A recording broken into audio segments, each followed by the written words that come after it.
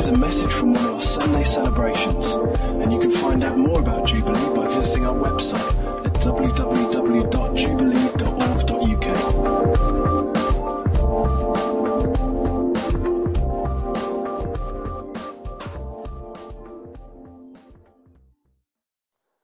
Okay, so we're going to look at God's Word together.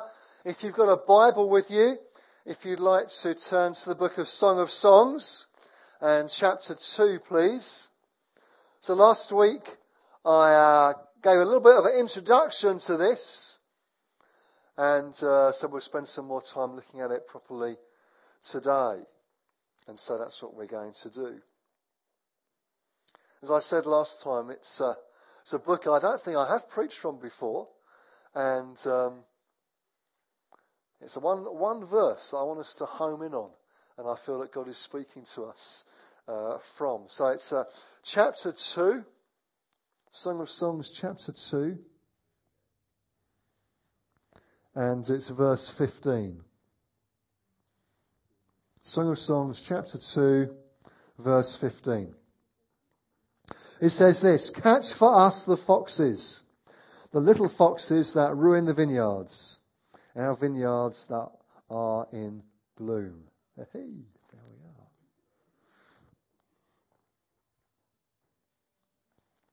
are. Catch for us the little foxes that ruin the vineyards, our vineyards that are in bloom. And what's happening here in Song of Songs is you've got a relationship between a man and a woman, and they're talking with each other, and you get this throughout the book. And what they're talking about, particularly here, is the vineyard, is their relationship. But as I was praying, I felt that God was speaking to us for the church. Now, in the language we find in the book here, we're talking about these foxes that will ruin, they say, the vineyards, our vineyards that are in bloom, the relationship between this couple. You see, foxes don't do vineyards any good. They're not friendly animals when it comes to vineyards. If you're an owner of a vineyard, I'm not sure if any of you are owners of vineyards. If you are, I'd love to chat with you afterwards. But if you are an owner of a vineyard, then you want to protect the grapes, don't you? Because that's where your investment is. That's where your profit is. You're hoping to be able to turn these grapes into high quality wine and then sell it and make good money. And that's probably your money for the next year until next year's harvest maybe. And so these foxes have the potential to totally wreck the vineyard, maybe by chewing away at the vines or perhaps eating the grapes before they're really ripe. And this spells disaster for the owner of the vineyards. Now, in Song of Songs, we're talking about the relationship between this couple. But for us, I believe God's speaking to us about the church, about us. Now, God is joining us together in this season, even more and more. So in that moment, we need to watch for that which might come in and try and divide us or come and cause trouble. And that's the purpose of looking at this together. If we apply it to our lives, we can talk about our own spiritual life or the life of the church as a whole maybe. That these foxes, and we'll look at what they are in a moment, have the potential to eat the fruit of God before it's ripe, before it's really ready, and to destroy what God's doing. And my guess would be that none of us want to see what God is doing destroyed, either in our own lives or in the life of His church. And so that's why I think it's important to look out for these things and to talk about them, be aware of them. And you might think, oh, but they're not very significant. You might think, oh, they're only small. They don't really matter. A fox might not be that big compared to the size of a big vineyard, but boy, can it do some damage. boy, can it do some real damage. I told you last week about the occasion that I put crushed chilies on one of my kids' pizzas when they were quite young. That didn't do them any good. Didn't do me any good either. They're only small. You might think, oh, they're quite insignificant. They wouldn't do any harm. Tiny little things. Boy, did they not go down well. As Lydia was coughing and choking and trying to get water down to get rid of these crushed chilies. Tiny little things, but cause some damage. So you might think, oh, these things, they're not significant. Listen, as they are.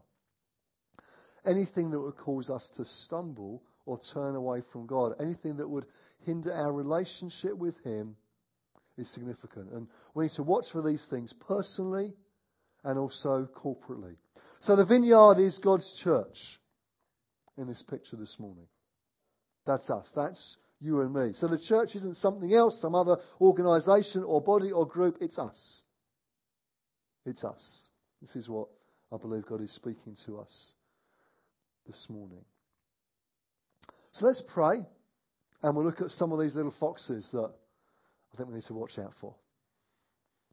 Lord Jesus, thank you that you've been speaking to us so clearly already this morning.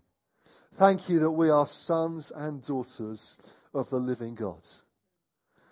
Oh, Lord, it's amazing. You haven't just called us to follow you or be obedient to you. You haven't just called us your friends, but you have adopted us into your family. We are now sons and daughters of the living God. Oh, what an amazing, amazing truth that is. Father, thank you that you've called us together as a family. And in these moments, Lord, as we look at these little foxes that might seek to come in and cause some damage, to destroy what you are doing, I pray you'd give us wisdom, Lord. Give us ears to hear you, Holy Spirit. Will you come and speak to us if any of these foxes have got into our own hearts, or if we're particularly vulnerable to them? Lord, speak to us if they've got into the church, that we might deal with them. Lord, we want to live lives that honour you, that love you. Lord, we want to build a church that loves you and loves one another. Lord, I pray you'd speak to us in these moments and teach us, I pray, in Jesus' name. Amen. Amen. Okay, so what are some of these little foxes then? Well, all of these will lead to division and disunity. And that's far more than a little fox. That's quite disastrous. But what are some of the things that we need to watch out for? Friends, this is not an exhaustive list. You'll probably think, but you didn't include, well, maybe not. But here are some things that I want to suggest to us that we need to watch out for. The first one is this, number one, grumbling. Grumbling. You might think, is that a little fox? Really? Well, remember the Old Testament people of God. Do you remember how they found themselves in Egypt? And God protected them there. They were provided with food when it was needed. And over time, the people of God grew. And I'm sure many of you know the account how then the Egyptians made them their slaves. And they cried out to God. And God sent Moses to lead them out of Egypt. And he did. Moses led the people of God out of Egypt and towards what was described as the promised lands. And you might think, well, if they've seen the miracles that God did, they're just going to be passionate followers of him. But what happened is, if you read through the Bible, if you know the story, is that they grumbled against Moses and indeed against God himself at various points in the journey. And God did not take that lightly. He was not impressed at their grumbling. Now, you might argue, but surely didn't they have some good reason to grumble? You know, they'd been led out into the desert and there wasn't the food they were used to. There wasn't the water just that they wanted there. And, You might think, but didn't they have good reason? God didn't say they had good reason. He wasn't impressed at their grumbling. Remember, God led them out of Egypt when they had been oppressed and abused. They had cried out to God, and he had sent Moses to lead them out of Pharaoh's grip. And God wasn't impressed when they grumbled against him and against Moses. And in Numbers chapter 14, God judges the Israelites for grumbling against him by decreeing that they will spend 40 years in the desert, and not one of them that left Egypt as an adult would enter the promised land. That was God's judgment on them. Why? Because they grumbled. Think about it for a moment. This was a community that was used to seeing God at work. They had seen the supernatural power of God himself. They'd seen the Red Sea part for them. They'd had the pillar of fire and the cloud of glory to guide them.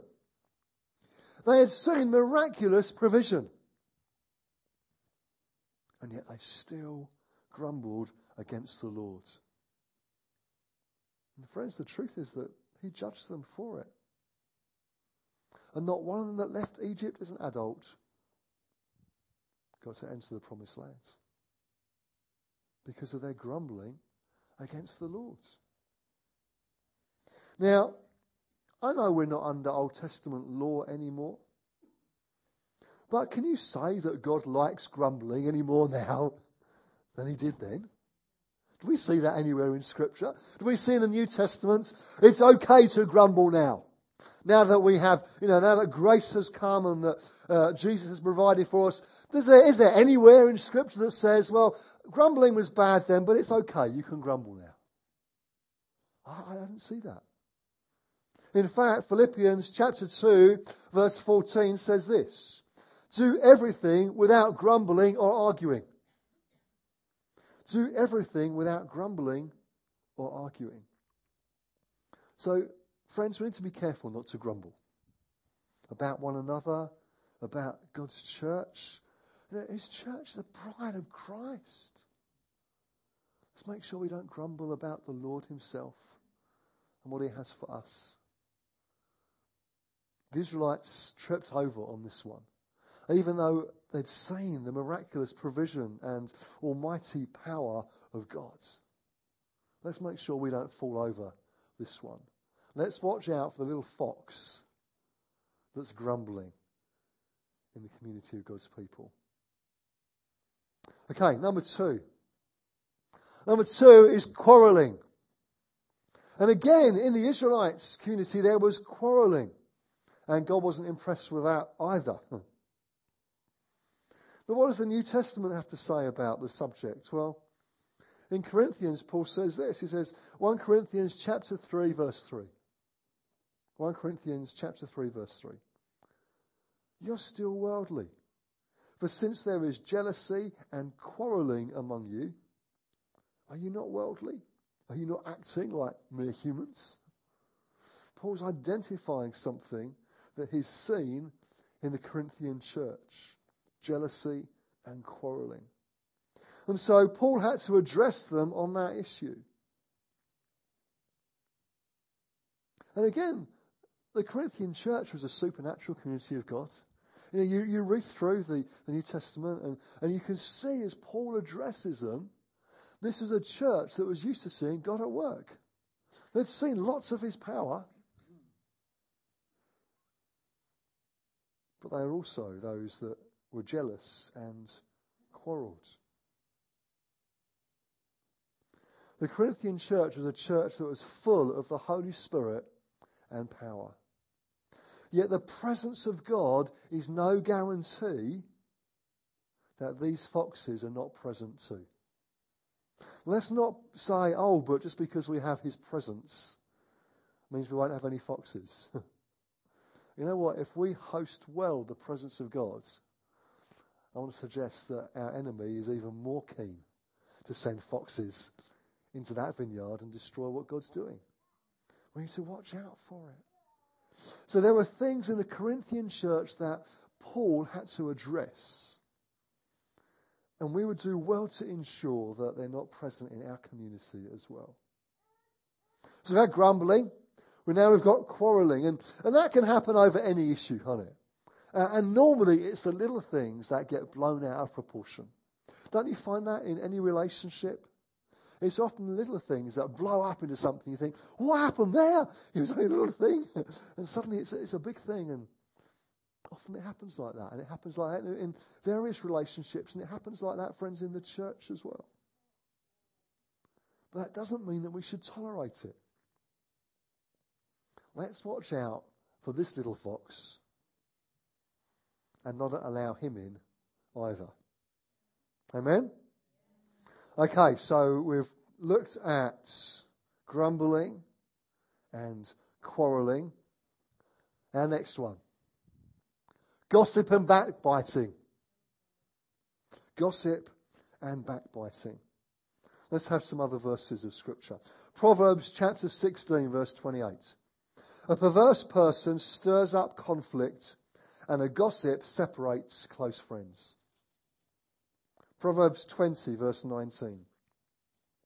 A gossip betrays a confidence, so avoid anyone who talks too much.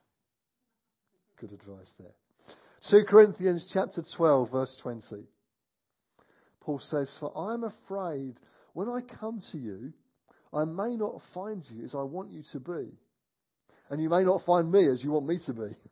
I fear that there may be discord, jealousy, fits of rage, selfish ambition, slander, gossip, arrogance, and disorder. Whew, that's quite a list, isn't it? And Paul's giving them notice. He's saying, listen, I'm fearing that I'm going to find these things amongst you. It's like giving them notice saying, look for these things and deal with them before I get there. See, gossip is insidious. It's horrible, isn't it? It really is.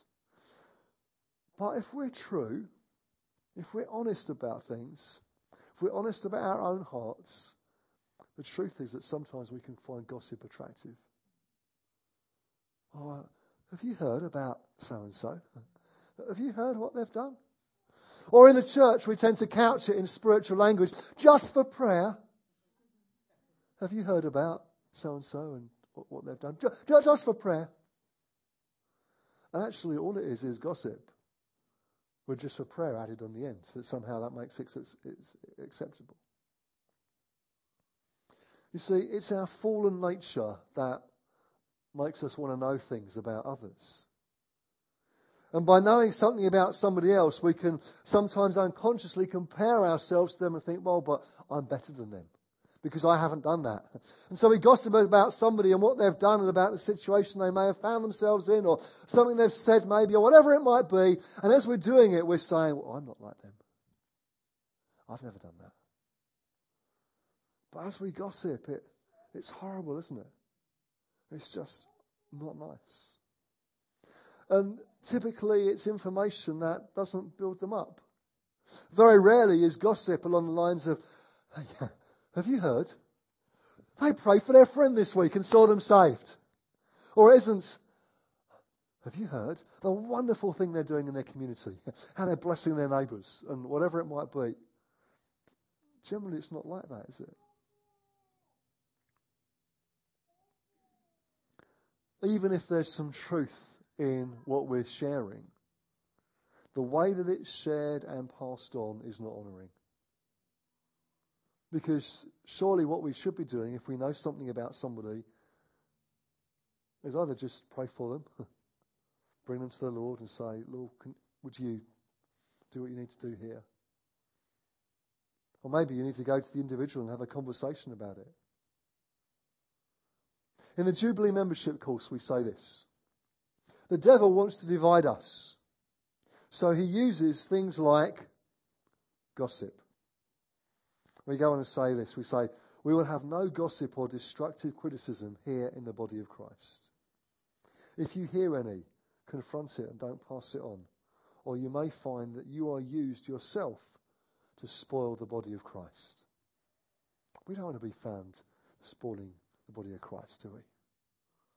Let's make sure that we watch out for this little fox, gossip and backbiting. James chapter 4 verse 11 says this: Brothers and sisters, do not slander one another. Anyone who speaks against a brother or sister or judges them speaks against the law and judges it. And when you judge the law, you're not keeping it, but sitting in judgment on it. Gossip is speaking against one another. Remember, the church is Christ's body.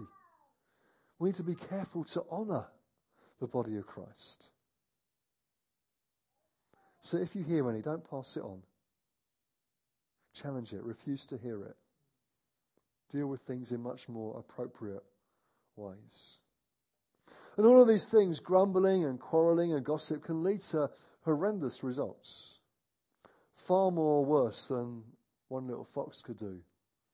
But it seems it goes wider. But there's a few others. The next one is taking offence. Taking offence. Andy Robinson, when he was with us a few weeks ago, said this about offence. He said, offence is never given, it's always taken.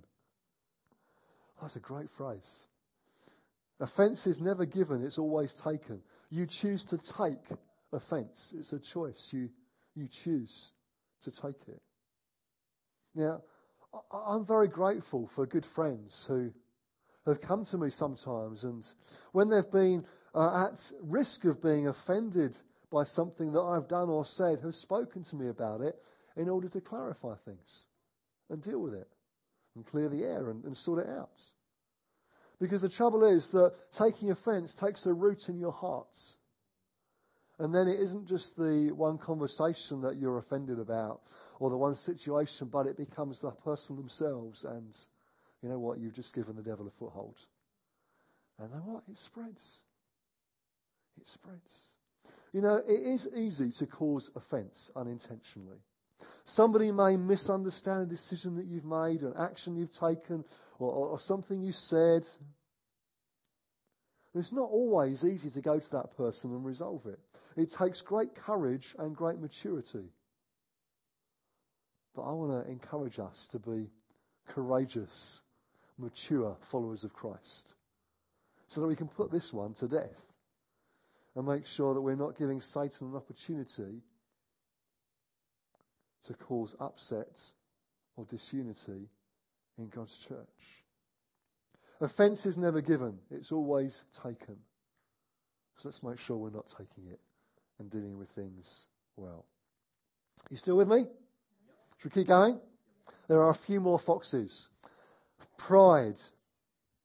Proverbs 16 verse 18 says this: Pride goes before destruction, a haughty spirit before a fall. Psalm 10 verse 4. In his pride the wicked man does not seek him. In all his thoughts there is no room for God. James 4 verse 6. But he gives us more grace. That is why Scripture says, God opposes the proud, but shows favour to the humble. I'm not sure any of us would want to find ourselves in a position where we are opposing God. To me, that sounds like a pretty scary place to be. Wouldn't you agree? You do not want to find yourself in a place where you are opposing God. That would not be a wise place to be. God opposes the proud, but shows favour to the humble. Love is patient. Love is kind. It does not envy. It does not boast. It is not proud. 1 Corinthians chapter 13. And in a culture where we are encouraged to achieve and to be pleased with our results, this one is very easy to trip over. Because doing well is not a bad thing. Doing things well is not a bad thing. Doing things excellently that honors, in a way that honours God, is a good thing. But letting it go to your head and letting it become pride is. Closely related to this one is arrogance. An arrogant spirit is unpleasant. It doesn't promote unity. An arrogant spirit is not open to the loving correction of a loving Father.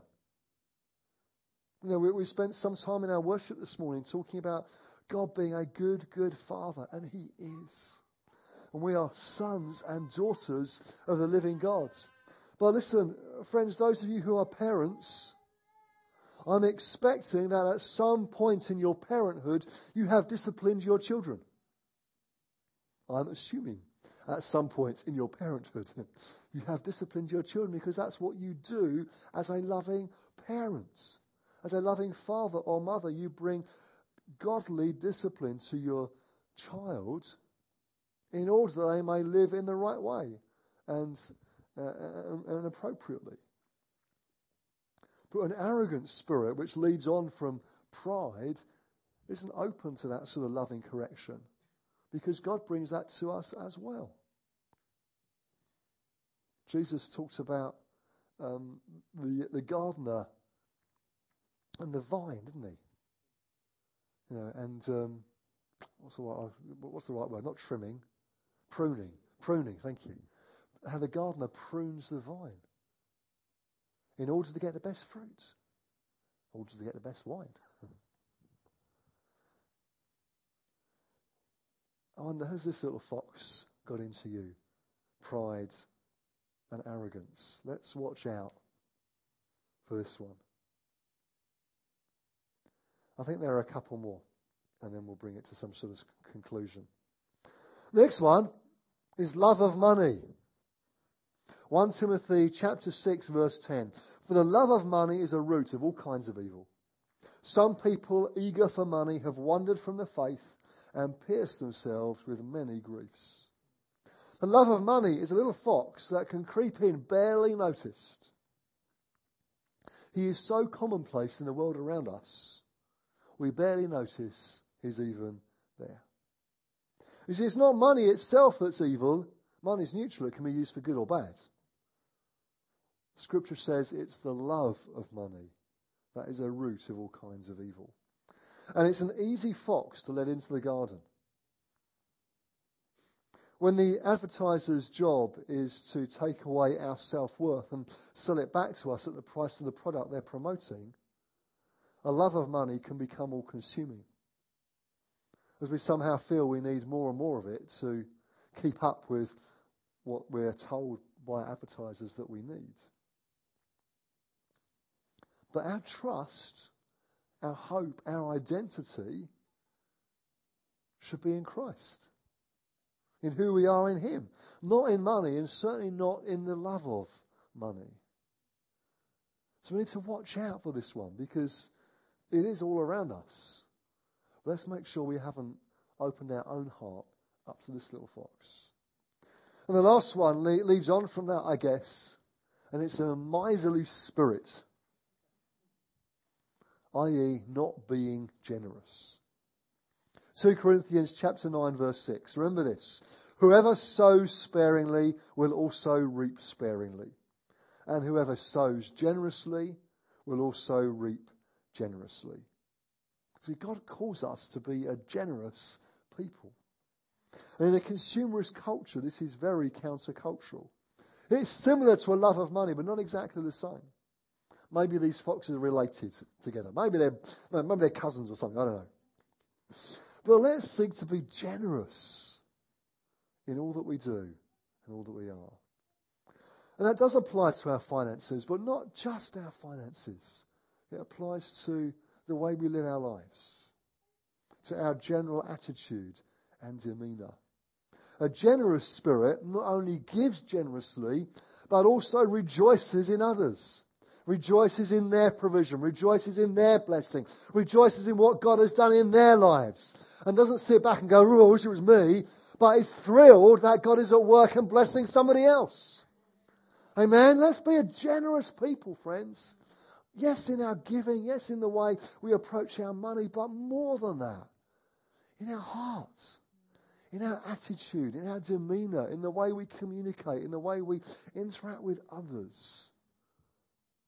A miserly spirit is a miserable spirit.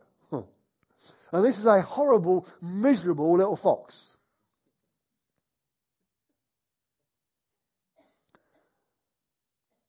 So what's the result of these little foxes being at work? The result is something like this: division and disunity. See, that's not a little fox. This is a result of letting the little foxes run wild. And in the same way that foxes can eat up and destroy a vineyard, division and disunity can destroy a church. And seemingly insignificant little foxes can do major damage, particularly when what they sow leads to division and disunity. And the fallout can be huge. It's massive. People's relationships are torn apart. The church is ridiculed. God's name is not honoured. We need to be watchful and careful. 1 Corinthians chapter 1, verse 10. Paul says this: I appeal to you, brothers and sisters, in the name of our Lord Jesus Christ, that all of you agree with one another in what you say, and that there be no divisions among you, that you might be perfectly united in mind and thoughts. Unity in the church is a massive issue. Behold, how good and pleasant it is, says the psalmist, when brothers dwell in unity. We need to preserve the unity we do have and work hard to keep it.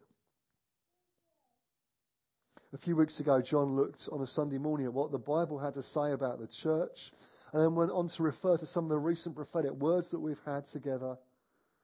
And we need to realise that Satan doesn't want to see them fulfilled. We have an enemy who has a whole pack of foxes he's looking to release. So we need to watch out for them, because he wants to disrupt what God is doing. So what's the antidote here? Apart from shooting these foxes, which does not mean shooting one another, just to be clear. What's the antidote here? The antidote is this: love one another. What did Jesus say? Love one another. A new command, Jesus said, I give you, John chapter 13. Love one another. As I have loved you, so you must love one another. And by this, everyone will know that you are my disciples if you leaflet everywhere. Everyone will know that you're my disciples if you have great meetings and a good band. Didn't say any of those things. Jesus said, everyone will know that you're my disciples if you love one another. Be devoted to one another, says Paul to the Romans. Honour one another above yourselves. Be completely humble and gentle. Be patient, bearing with one another in love, says Ephesians 4, verse 2. See, our second key value after loving God is loving one another. So let's work hard at it. Really hard at it. Let's seek to put it into action. Let's seek to love one another, honour one another, encourage one another. Doing that helps build fences against little foxes. It really does. It helps to stop them coming in, and helps us to deal quickly with them when they do. So let me recap the list as we close. Grumbling, quarrelling, gossip and backbiting, taking offence, pride, love of money, and a miserly spirit. How's your heart? Have any foxes got in? Let's stand together. I want to pray and just have a few moments of quiet before the Lord and just ask him what he'd have us do. Just as we examine our own hearts before him now, if you identify any of these things in your own heart, just bring them to the Father now. I feel God wants to do some fox hunting this morning. And the Holy Spirit is a fox hunting spirit. That can be quoted out of context. But you know what I mean? The Holy Spirit wants to come and examine our hearts now before the Lord. Let's just allow him to do that. Lord God, would you come and examine our hearts now? Lord, if we've let any of these little foxes in, Holy Spirit, would you come and show us now?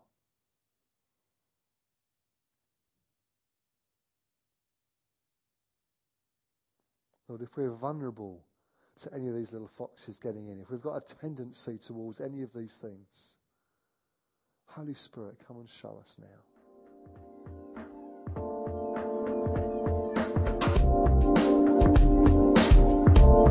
Thanks for listening to this Jubilee Church podcast.